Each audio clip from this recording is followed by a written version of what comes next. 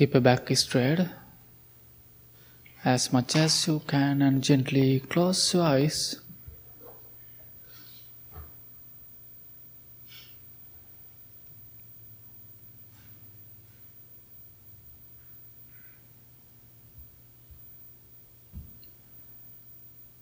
Take a few couple of long deep breaths.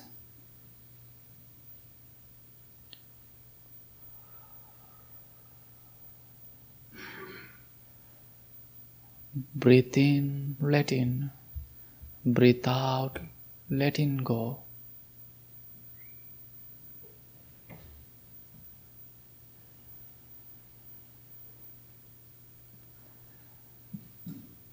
Breathe in, I am in peace. Breathe out, I am in peace.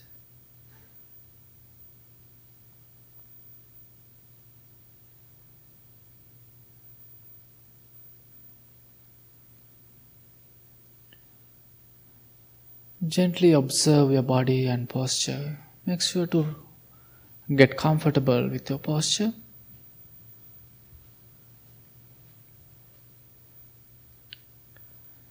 And observe each part of your body from the top of your head to low of your toes.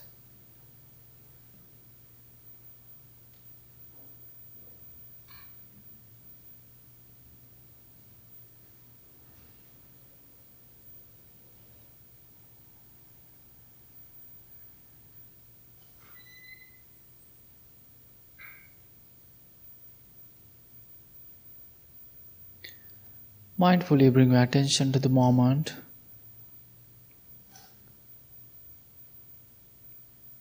Observe the stillness and peacefulness in this room around you.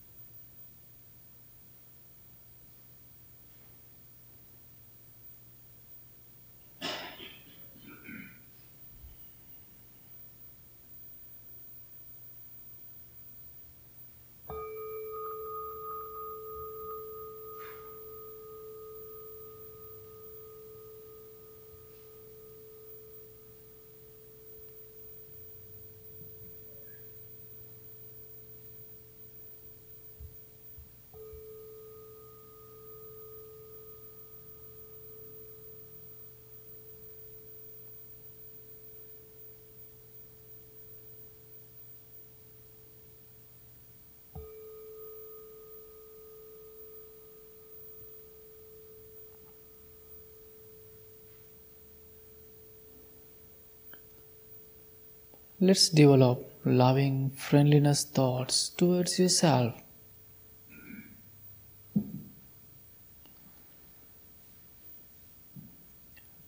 Repeat these three words to yourself with lovingly and kindly.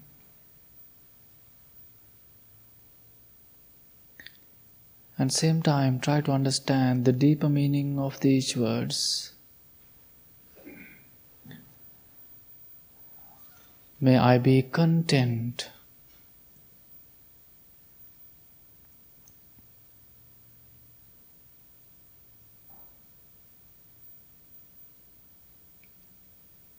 May I be patient.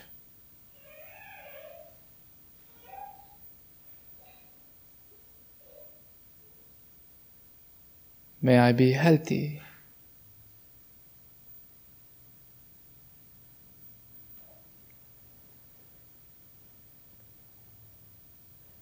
May I be content. May I be patient. May I be healthy.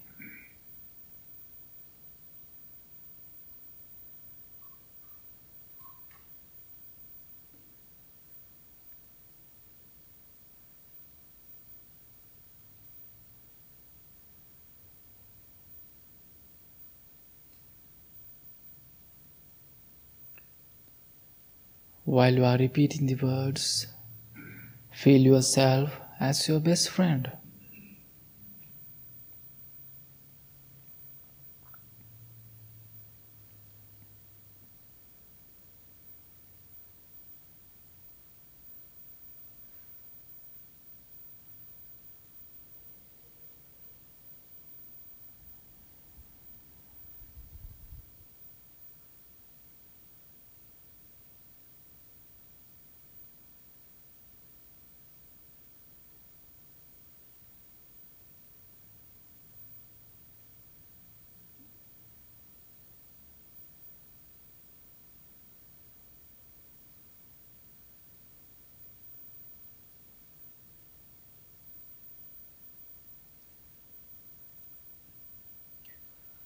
Contentment is the greatest wealth.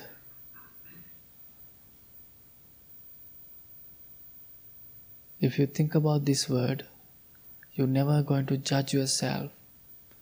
You're never going to compare yourself with others. You're always happy what you have. You are learning to accept. You are practicing acceptance. Therefore, repeat to yourself, may I be content.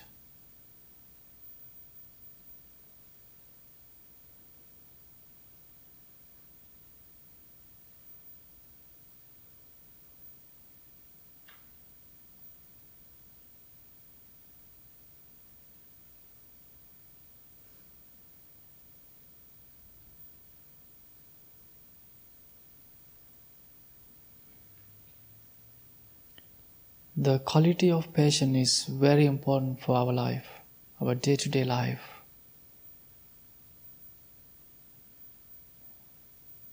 Whenever you see your faults, your mistakes, you are always patient and diligent with yourself.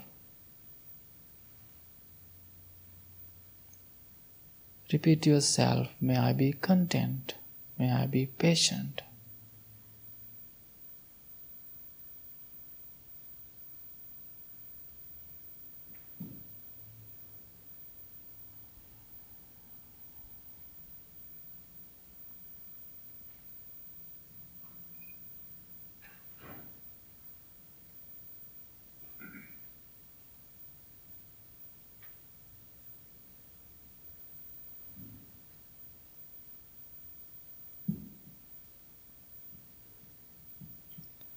As your best friend, you are always thinking to take care of yourself mentally and healthy. You are thinking about your mental and physical wellness, which is very important. Think to yourself, may I be strong and healthy mentally and physically.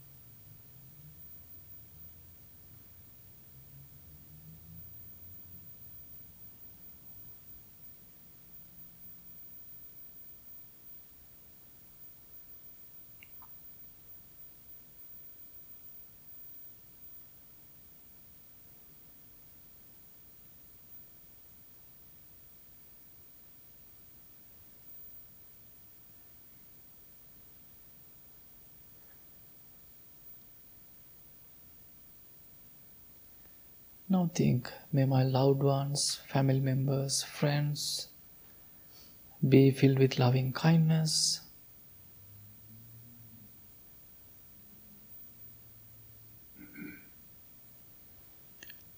May they be well in mind and body.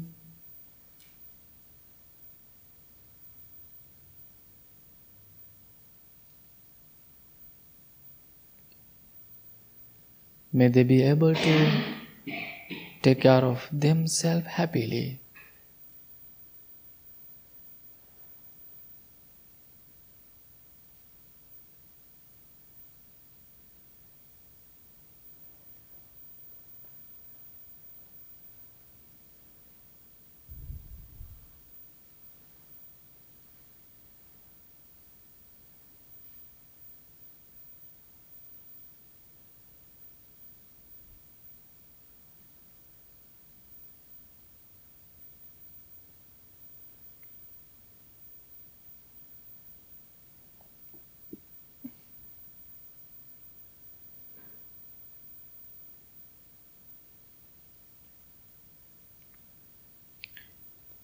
Maybe you are having some difficult time with someone who's with you, who's in your family.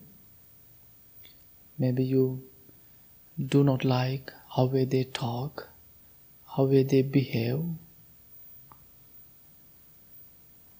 It is not easy to change someone. You have to work hard. But it is so much easy to change how way you think.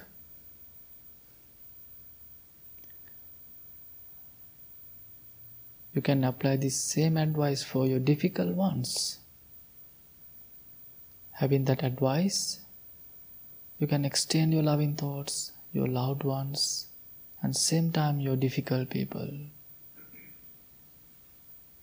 May my loved ones be well, be happy, and be peaceful.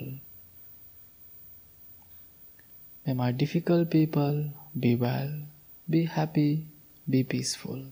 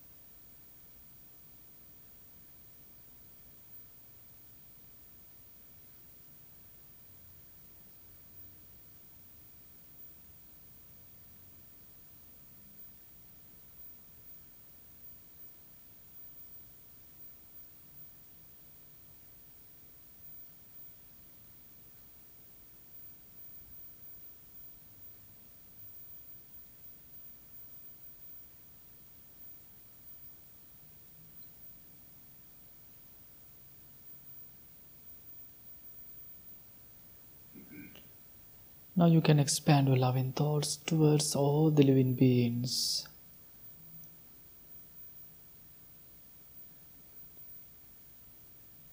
There are thousands of millions of people are having a difficult hard time due to natural disasters, wars and other difficult times. May all the living beings be filled with loving kindness.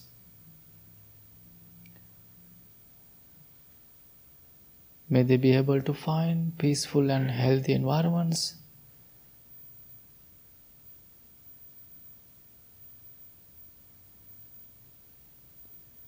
May they be able to take care of themselves happily.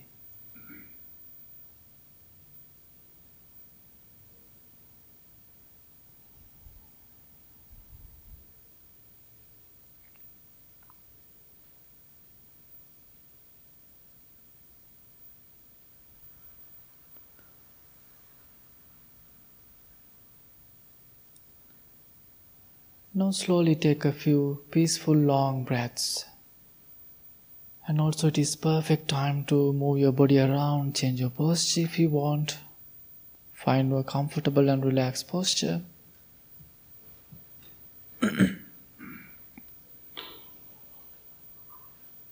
Gradually bring your attention to your breath.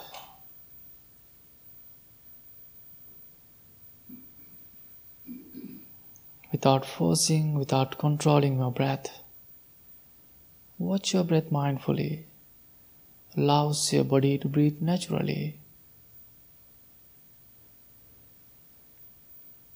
Without wondering about future or past.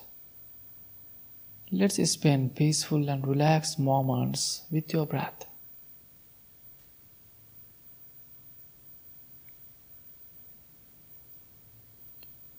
Breathe in mindfully, breathe out mindfully.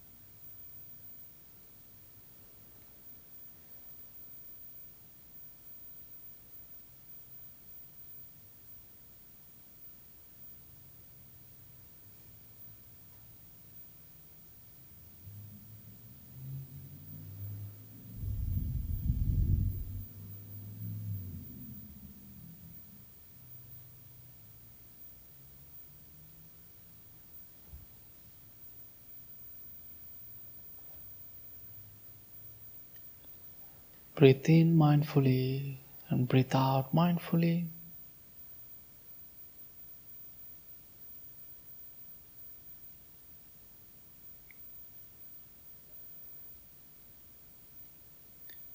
If you are struggling with your thoughts, just know I'm having thoughts and come back to your breathing process.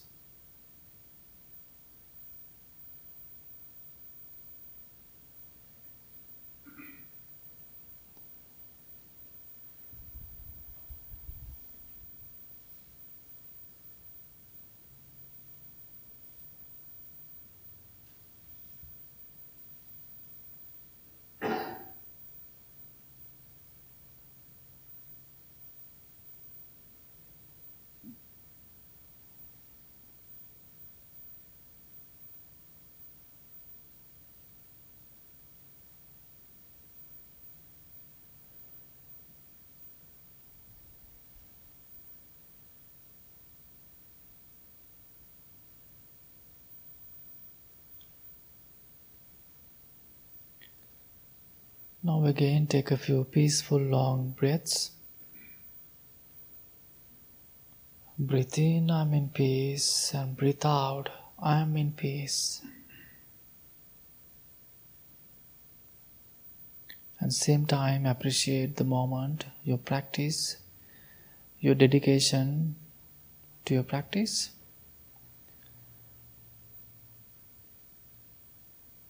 I'm always reminding you, you're here and sitting and practicing with all of us. This is your practice time. Whenever you go outside, there are many moments will come to you to apply your practice. Therefore, be kind to yourself, be kind to others. Try to apply your practice each moment of your day-to-day life.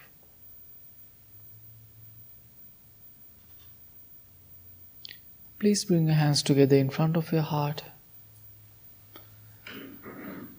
and make a commitment to yourself to apply your practice every day. May not any difficulties come to you, may not any dangers come to you. May be well, happy and peaceful. May your loved ones be well, happy and peaceful. May all the living beings be well, be happy, be peaceful. Thank you so much. Slowly open eyes.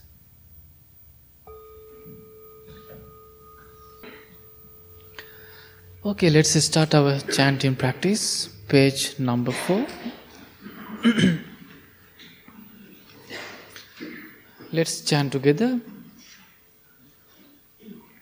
Namo tassa bhagavato arahato Samma sambuddhassa. Namo tassa bhagavato arahato Samma sambuddhassa. Namo tassa bhagavato arahato Samma sambuddhassa. Buddhaṃ saranang gacchāmi. Dhammam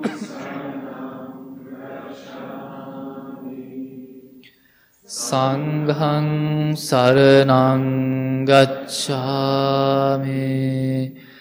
Dutiyampi buddhaṃ saranang gacchāmi. Dutiyampi dhammaṃ saranang gacchāmi. Dutiyampi sanghaṃ saranang gacchāmi. Tatiyampi buddhaṃ saranang gacchāmi. Tatiyampi dhammaṃ saranang gacchāmi. Tatiyampi sanghang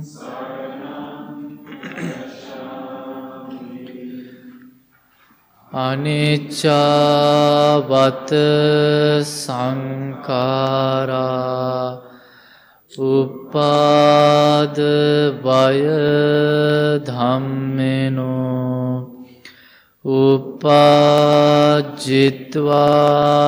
nirujjanti te sangvupa samosukho sabbe satta avera hantu sabbe satta abhyapajja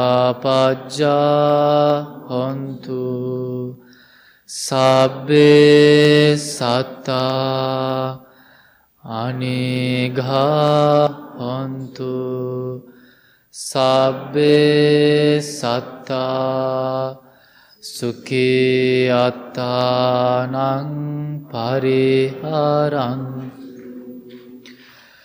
manopubbangama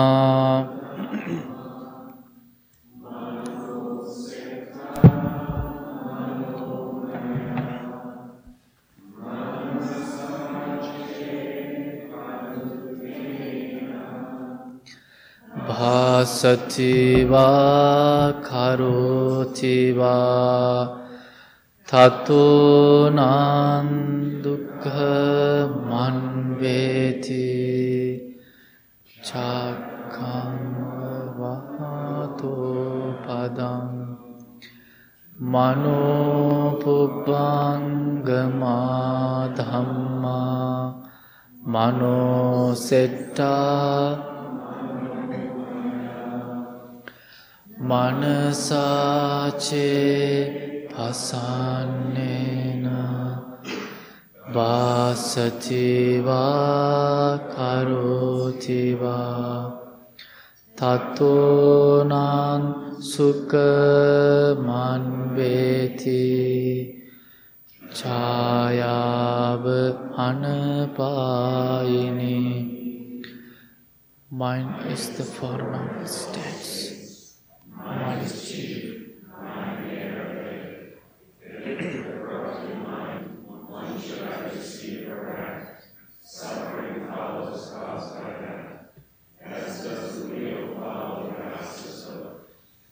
Mind is the form of states. Mind is chief.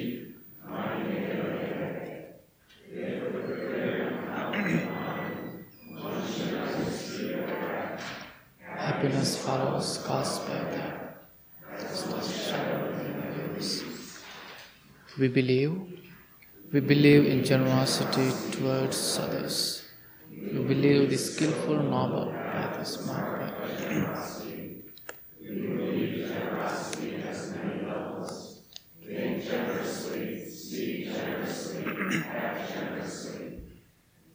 Believe generosity is the heart of our spiritual practice. Practices allow us to be noble.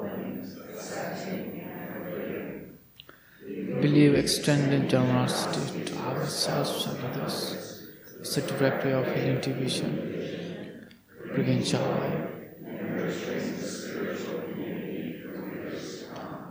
My wish, may I become at all times, both now and forever, a protector for those without protection, a guide for those who have lost their way, a ship for those with an ocean to cross, a sanctuary for those in need.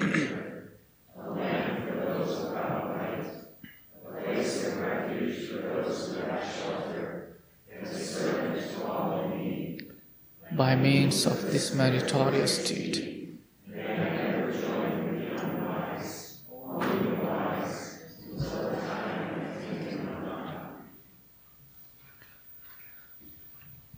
okay, good morning everyone.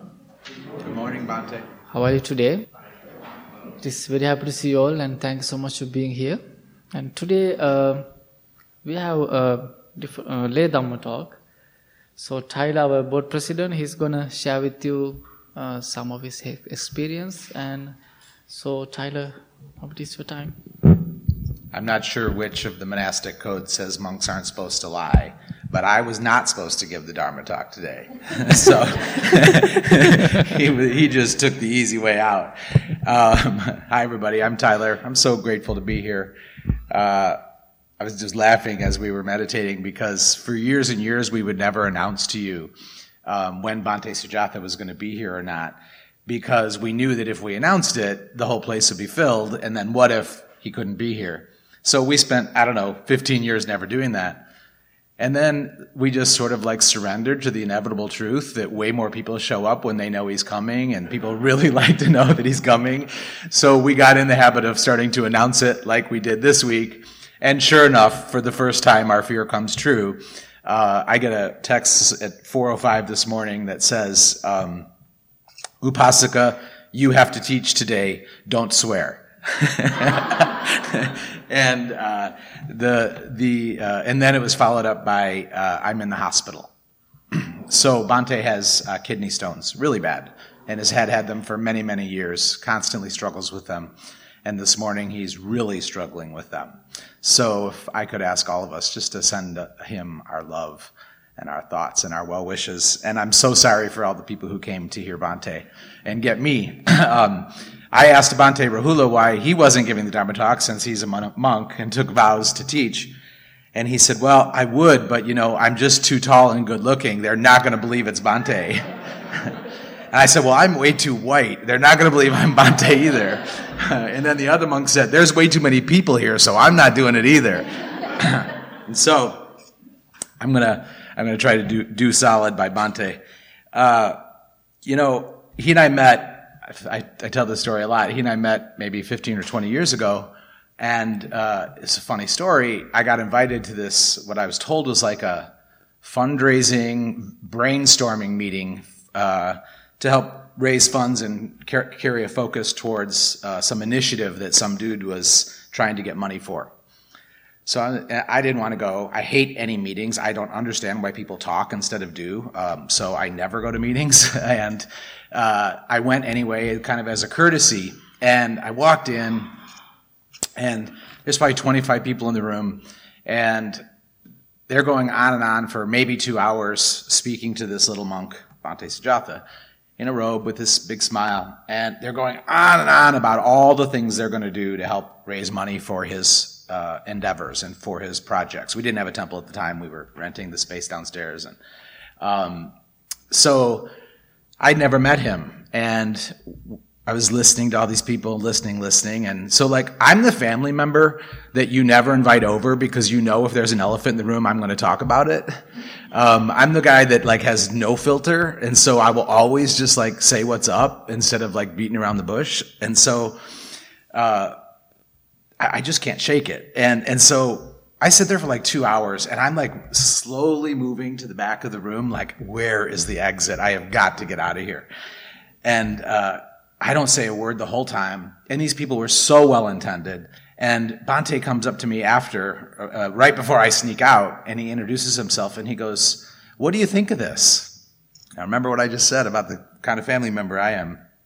I said, I think these people love you, that you're adorable, that you have the most magnetic smile I've ever seen, and I don't think any of them are going to do any of the things they just they're going to do. And he goes, I agree, let's go. and we bailed. I don't know how long that meeting went, but we didn't stay for the end of it. And that sort of solidified our friendship. And so our agreement all along has been, I promise I'll tell you the truth. That's what I promised to do to him. And I'll run back end of the temple. I'll make sure this thing works. I'll get our mortgage paid. I'll do all the heavy lifting behind the scenes, but don't ever ask me to teach. That's your job. I'll run it, you teach it. That's been our deal for, almost 2 decades. And so here we are. I don't get to do that. So I want to talk about not teaching. So first of all, everybody look at your feet. What aren't you wearing right now? That's right. Do you know why we don't wear shoes in a temple or in a Dharma hall? You know one of the reasons? So there's, what's that? Okay, so hold that note.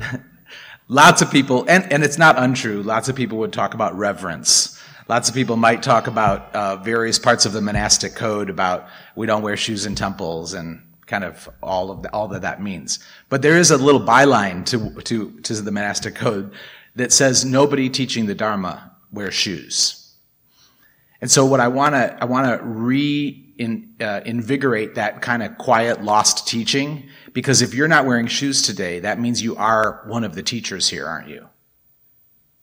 See, this is the thing, is that we're all each other's teachers. And so that's part of the reason I'm willing to stand up here, is because I don't want to ever say I'm a teacher, but I think we're all each other's teachers, aren't we? Sometimes in a really positive way. Something you do really informs me, really educates me, opens my heart, gets me curious, and then I get invited to maybe try that on. And so that's really great. And that means you're a teacher to me, right? The opposite is true. Sometimes your behavior informs me what not to do. Right? And so that's also teaching, isn't it? And so I think it's really critical to remember we're all each other's teachers. And so as I talk, please keep that in mind. So when I say something really dumb, remember, oh, okay, we're going to learn what not to do. And if I say something that helps you, that's awesome. Take what you need and leave the rest. I want to talk about this experience I have been having. I got married last October. And we made a commitment to do 1 hour of Vipassana meditation per day for the 6 months to our wedding, as sort of our commitment to preparation. And Vipassana is insight meditation, and essentially it's, here we practice metta, where we might focus on our loved ones and ourselves, and we send may we be well, may we be happy, may we be peaceful. Vipassana is a body scan, where essentially you're watching the sensations in your body. So I start at the top of my head, and I do a body scan very slowly all the way down through my body to my toes, and then back all the way back up, back to my head. And so we did this for 1 hour a day for 6 months. It really sucked. I mean, that is so long, you guys. And so some of the things I learned how to do during a 1 hour body scan of Vipassana is I can now get up from our meditation chairs and get into the kitchen, pour a cup of coffee, and get back without Grant knowing. So, because he won't break a rule to save his life. I will break every rule I can find. So I learned how to do that. I also learned that my mind constantly takes me away from the intention I set. So I might make it from the crown of my head to my nose, and then I'll be gone for 20 minutes in thinking, right? And so that's why we call it a meditation practice. I don't use the word meditation. I always associate it as a meditation practice, as a kind of a form of inviting compassion and forgiveness for myself when I blow it, even though there's no right or wrong way.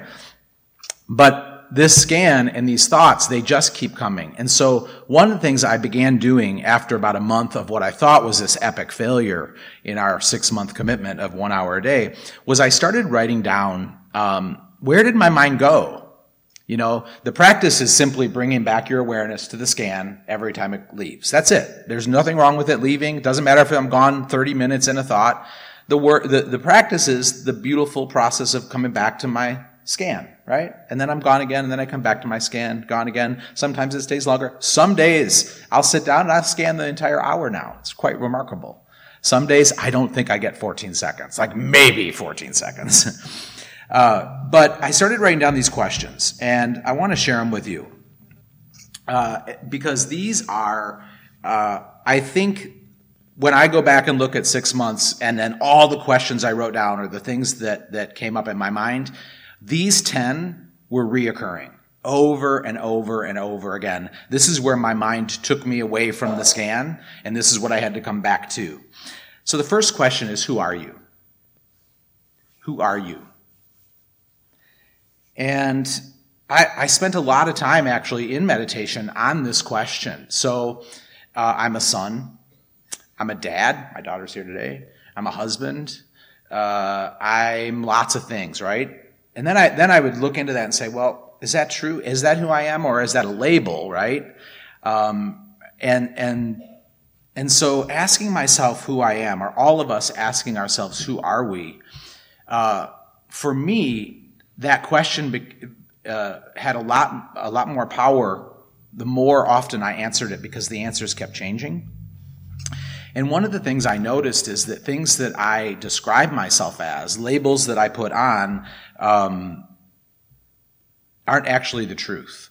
And so I'll be vulnerable. My kids here, we did have a pretty good fight last night about something, but mostly I would say, if I was going to rank myself as a dad, I'm going to rank myself pretty high. I'll let her correct the record, but I don't know. I'll give myself an 8 being a dad.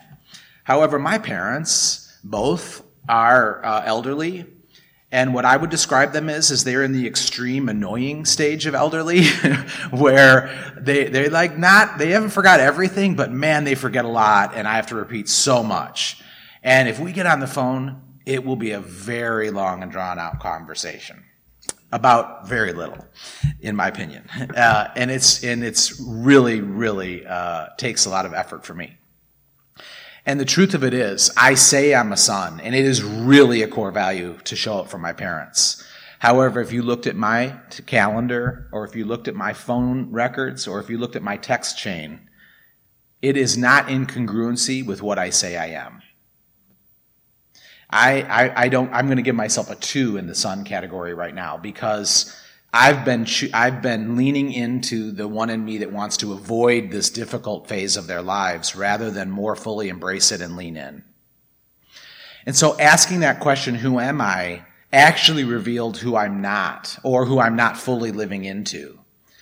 And so this is an example of the power of a meditation practice, is that we get the time to sit and explore our heart and our mind and our thoughts and see what really comes up. And I think it can show us where we're doing really well, and which can allow us to feel some real gratitude towards our behavior, some pride, right? And it can show us where we're really falling down and maybe where there's some work left to do. The second question that keeps coming to my mind is, what do you believe? What do you believe? And I want to be really clear. I did not write down the question, what do you believe in? And when I work with people and I ask them the question, what do you believe? They always answer by what they believe in. It's a very different question to ask, what do you believe? And I've learned a lot about my nature and my practice in this room and with these monks and with these teachings, because the truth is I don't believe in almost anything unless I experience it for myself. I just don't. I try. I can hold a really gentle and loving neutrality around a concept that I have not personally experienced. I've worked to not have judgment towards things I don't know. But the truth is that I don't call it the truth for me unless I've experienced it in some way. And so that's really helpful for me to know, and there's some stuff for me to work on. That does not serve me super well, actually. Sometimes, in other traditions, we would say it's the word faith, right? Like, where is their faith? If I have to experience it, that is a limiting position. And so when this question came up, what do you believe? What do you believe? I've been working for months now with expanding my tolerance for what I don't know. That's what the question led me to, is, man, why do I need to know? And could I learn to get a little more comfortable sitting in the unknown? I think this is one of the great gifts of COVID college for us, was that we were forced to sit in the unknown. First, we thought it was going to be for 2 weeks, and then it was for 2 years, and now it's still ongoing. And truthfully, there's been so much freedom for me in accepting that there's so much that I don't know. And that question led me to really course correct some things and try to say yes to the mystery more. Try to say yes to walking into spaces that I'm unfamiliar with. Saying yes to relationships that I didn't understand what they might become, but be more open to them because I kept asking that question. The third thing the third question that often takes my mind away in that hour practice is, what motivates you? What motivates you? Think about it for a minute. What motivates you? I guarantee you, if you were to look at my calendar If you were to look at my to-do list, if you were to look at my behavior, certainly Monday through Friday, you would say it's money.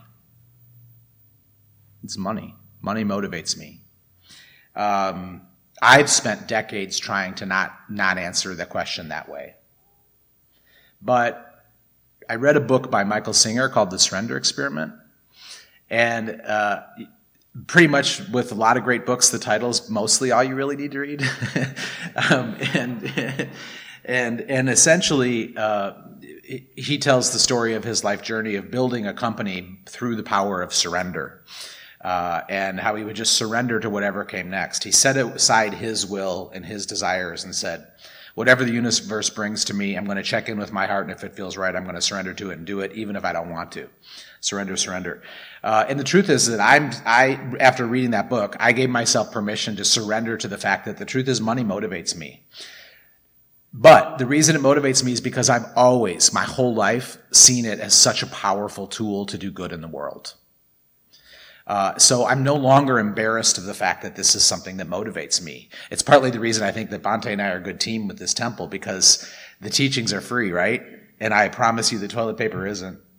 Right? So we're in this awkwardness all the time of, we want this to be a place of refuge for all people and a place to practice, and we want it to be accessible for all. And yet we do turn the lights on every day when you walk in here. How do you live with that duality, right? It's kind of rough. So what motivates me has been money, and I now accept that that's the truth because I want to make a powerful impact on the world, and I think it's an easy and succinct way to do it. But the other reason I think it motivates me is because a while ago I decided to surrender the fact that it's sort of a bummer that that's what motivates so many people, but it's just the truth. I don't need to fight against this anymore because I actually found that I do less in the world if I'm trying to work against something, instead of just surrendering to the fact that, man, money is like a really powerful measuring stick. It's a driving universal language now. It's the way we all operate and give and receive and exchange and navigate the world. And so if I stop fighting against that and just surrender to it, then what might that do for me? And it's done a lot by knowing that clarity is there, by knowing that this is something that drives me. I'm able to then invite others in. And so these days, I'm trying to say, can money and joy live together? Can money and high purpose live together? Can money and play? Play is one of the things that really motivates me. Can I invite play to have at least the same seat of importance as money? See how important these questions are? Now, all of you would answer them very differently, but asking these questions and paying attention to where your mind goes and then how it comes back, I think that the questions and the thoughts that distract us actually are really interesting GPSs if we follow their direction and get to the root of why is my mind running with these things? Number 4, why do you work so hard? Why do you work so hard? I mean, a question we could ask ourselves is, why did we come here and sit uncomfortably on cushions and take time out of our day? Why do we do that? Why are we working so hard at the practice of meditation? Why do we try to be kind in the face of adversity? Why do we work so hard at our jobs when our family needs more of us? Why do you work so hard? That's a question that keeps coming up for me. Number 5, this is one I know we all ask and ask and ask. When's enough enough? This is a question that takes my mind away in meditation all the time. I think when I went back and looked at the 6 months, this question I'd written down 17 times. When is enough enough? And I really like asking that question because the answer is so elusive. What I've found is that I could define enough right now. We could all have a dialogue right now and each of us declare this is what my enough is. But my experience is the closer you get to that enough, it starts to move, and it keeps getting a little further out, and then I get closer to that, and then it gets a little further out again. And so what I've discovered is that there's no way out but in. There's actually no such thing as enough if I'm going to look on the outside.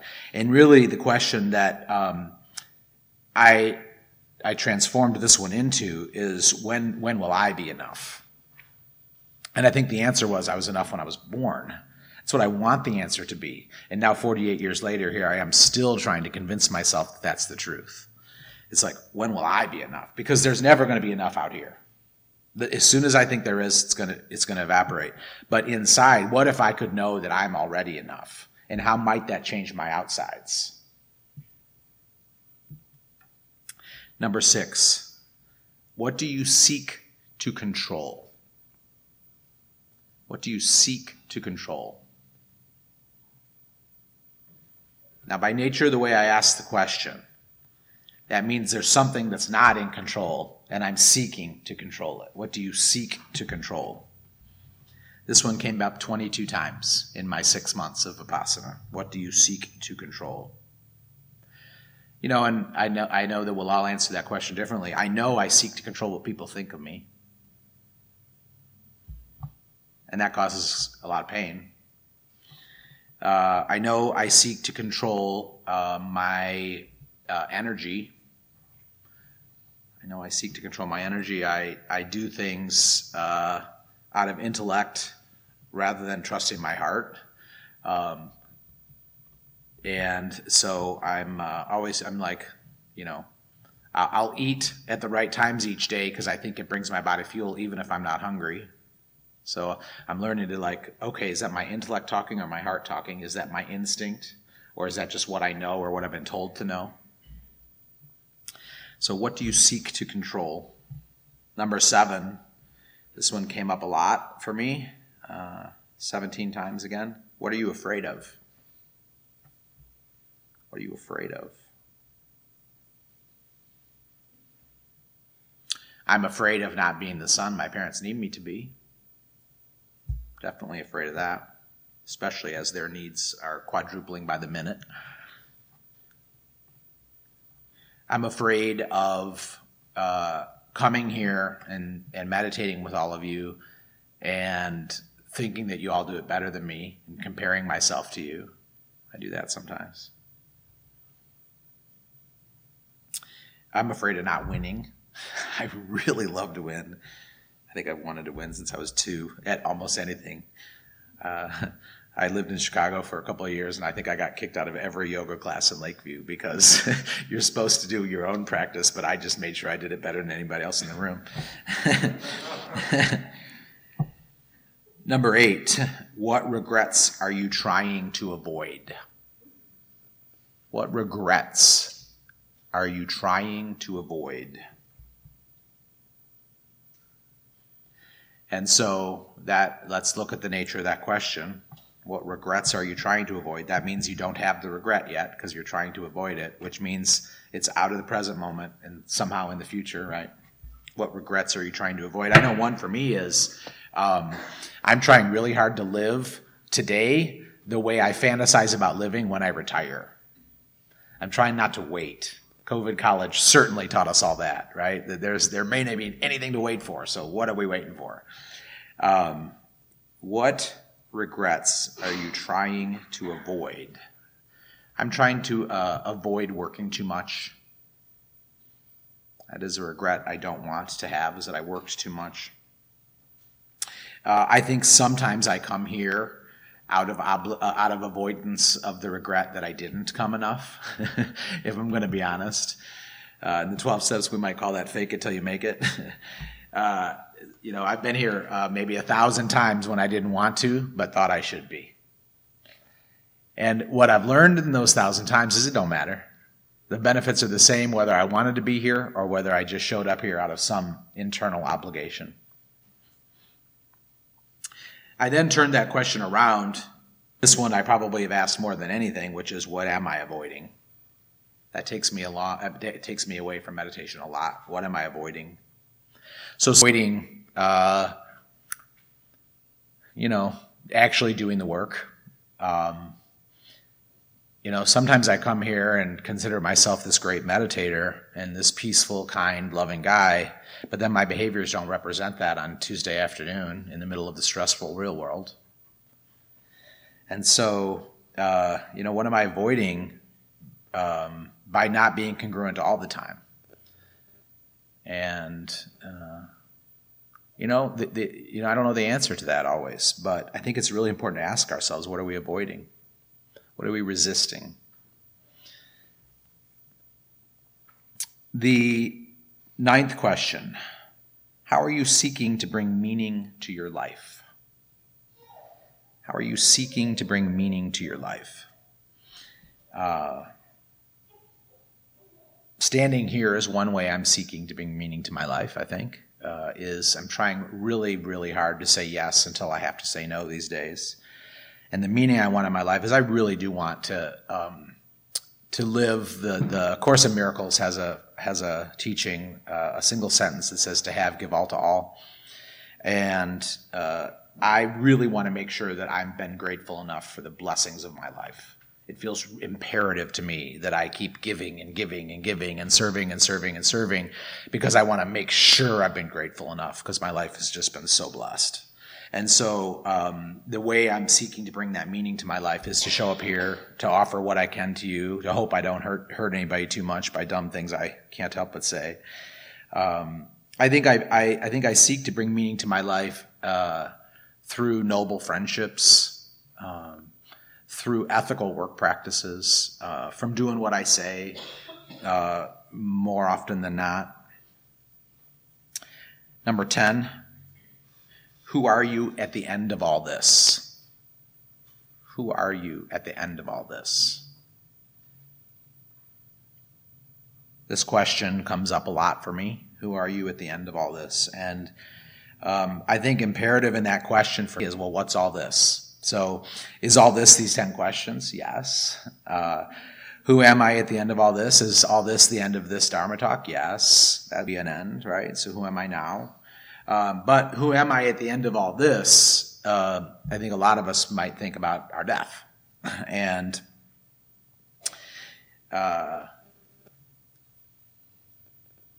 Rebecca, are you in here somewhere? Where'd she go? There she is. Okay. So who are you at the end of all this? This question, for me, I was asking myself this in meditation about a week and a half ago. And I've been just thinking about it a lot. And so Mark Gesso died last September, right, Rebecca? September? Yeah, your beloved husband, our beloved Sangha member. And I took a bag of ashes of Mark's to Sri Lanka when we got married, and we spread them kind of everywhere we went. And then I ended up doing something that I was just mortified to tell Rebecca about, because I'd gotten like super shamed for it, but I just knew in my heart I had to do it. So in Sri Lanka, there are streets everywhere. And Mark loved dogs. Like, he loved them. Maybe second to Arwen and Rebecca was dogs. And so I decided to feed some of Mark's ashes to the dogs. And I was so afraid to tell Rebecca, but she high-fived me. She was so happy afterwards. But I was like so nervous. But I just had this compulsion to have him live on inside of the beings that he so beloved, right? And so I bring up Mark in the question of who are you at the end of all this, because Rebecca and I had breakfast last week, and all of a sudden in the middle of like some random conversation, she like jumps up and goes, "Wait, Mark's with us." I'm like, "What?" And she pulls out a river rock. Do you have it? You have that river rock? If anybody wants to see it, it's just amazing. So Rebecca had Mark's ashes turned into river rocks.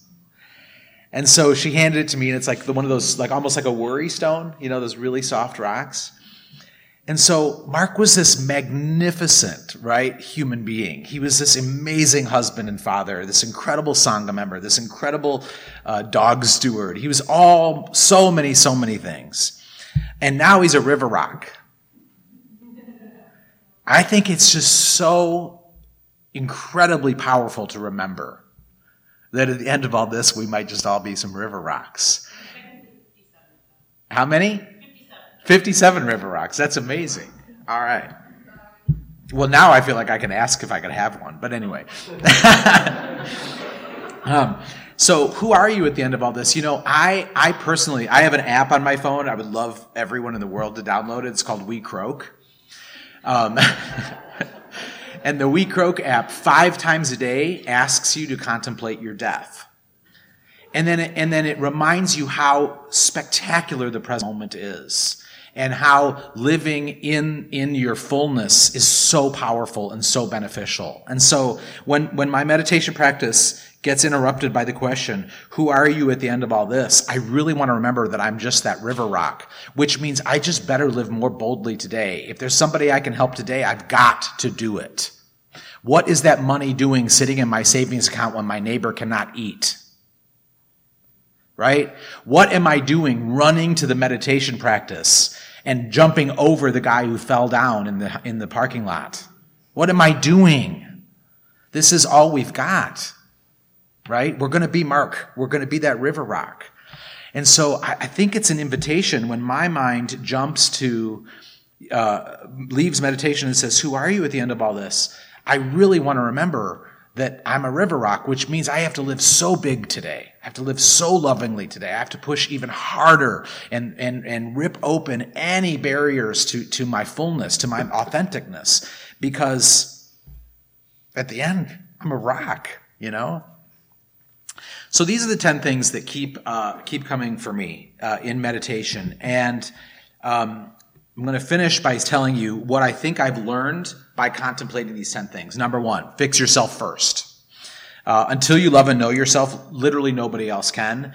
And, we all come to the monks for advice. We all come to each other for advice. We go to wisdom teachers for advice. But the truth is, it's an inside job. You have to love yourself first and fix yourself first. And nobody else can do it. They can guide the way. They can open you to the page number 94. They can maybe say the right thing at the right moment, embrace you in a certain way. But at the end of the day, it's your job. It's an inside job. Number 2, family is not defined by blood or DNA alone. Don't hang out with people you don't love.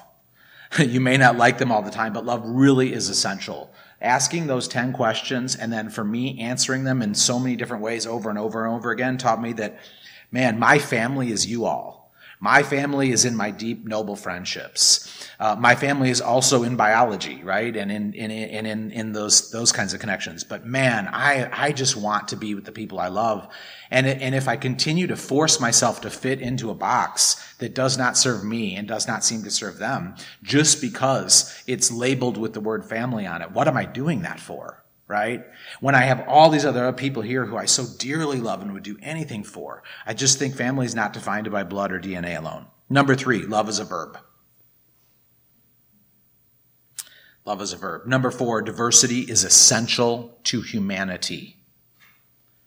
Diversity is essential to humanity. Actually, part of the way I recognized the need for diversity was going to places like Sri Lanka where there's actually not that much diversity. We talk all about diversity here in the United States as something we need to embrace and need to execute and need to implement. But the truth is we're actually a really diverse nation. Walk through any big city and tell me how many languages you hear, or how many colors you see, or how many approaches to expression you see. We actually have a lot of it. We may not embrace it. We may not exalt it and hold it in high reverence enough, but we certainly have it. And I think it's essential to humanity. Number 5, money is really good for the good it can do. When you give, it comes back tenfold. I've learned to trust this like I trust my next breath. If I notice myself clinging to money out of scarcity, I try to give it away even faster now, because I know that law of reciprocity and to have, give all to all. Number 6, in business and relationships and finance and in life, you're always one hello from your entire life changing. You're one hello from your entire life changing.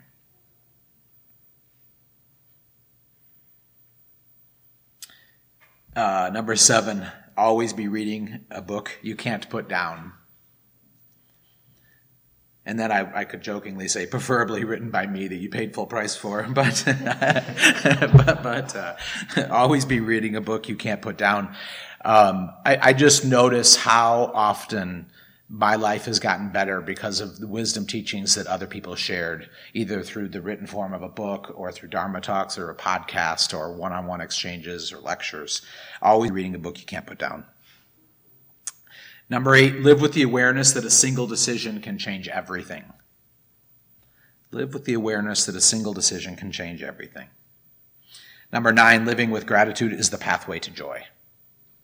I've been through a lot, and being through a lot, my joyful nature has not been altered. And I think it's because I've really also lived with so much gratitude. Number 10, face the darkness, stare it down and own it. I spent a lot of time out west these last few months and found myself around a lot of buffalo. And I learned something about buffalo. Buffalo, when there's a huge storm, buffalo charge the storm. They charge right into it as a way to stay safe rather than waiting for the storm to come to them where they're standing still. Number 11, live in your truth. I think living in your truth is so critical because it means you have to figure out what truth is for you.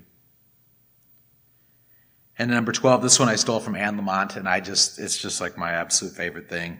Grace is spiritual WD-40. There's almost nothing outside of you that will last in any sustainable way.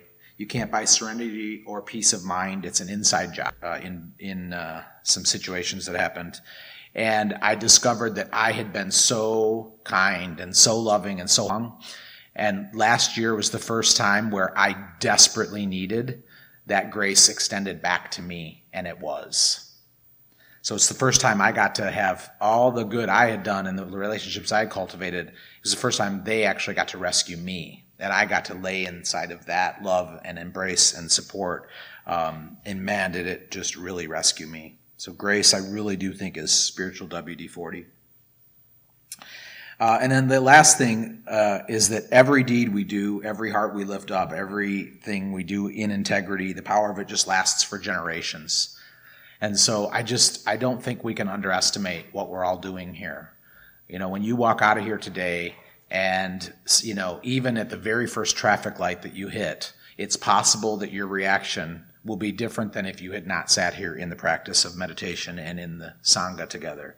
And that's really, I think, our responsibility, is that this place is worthless and we should tear it down unless we take what we gain from here and go implement it in our daily lives and in every step we take and in every action we have and in every word we use.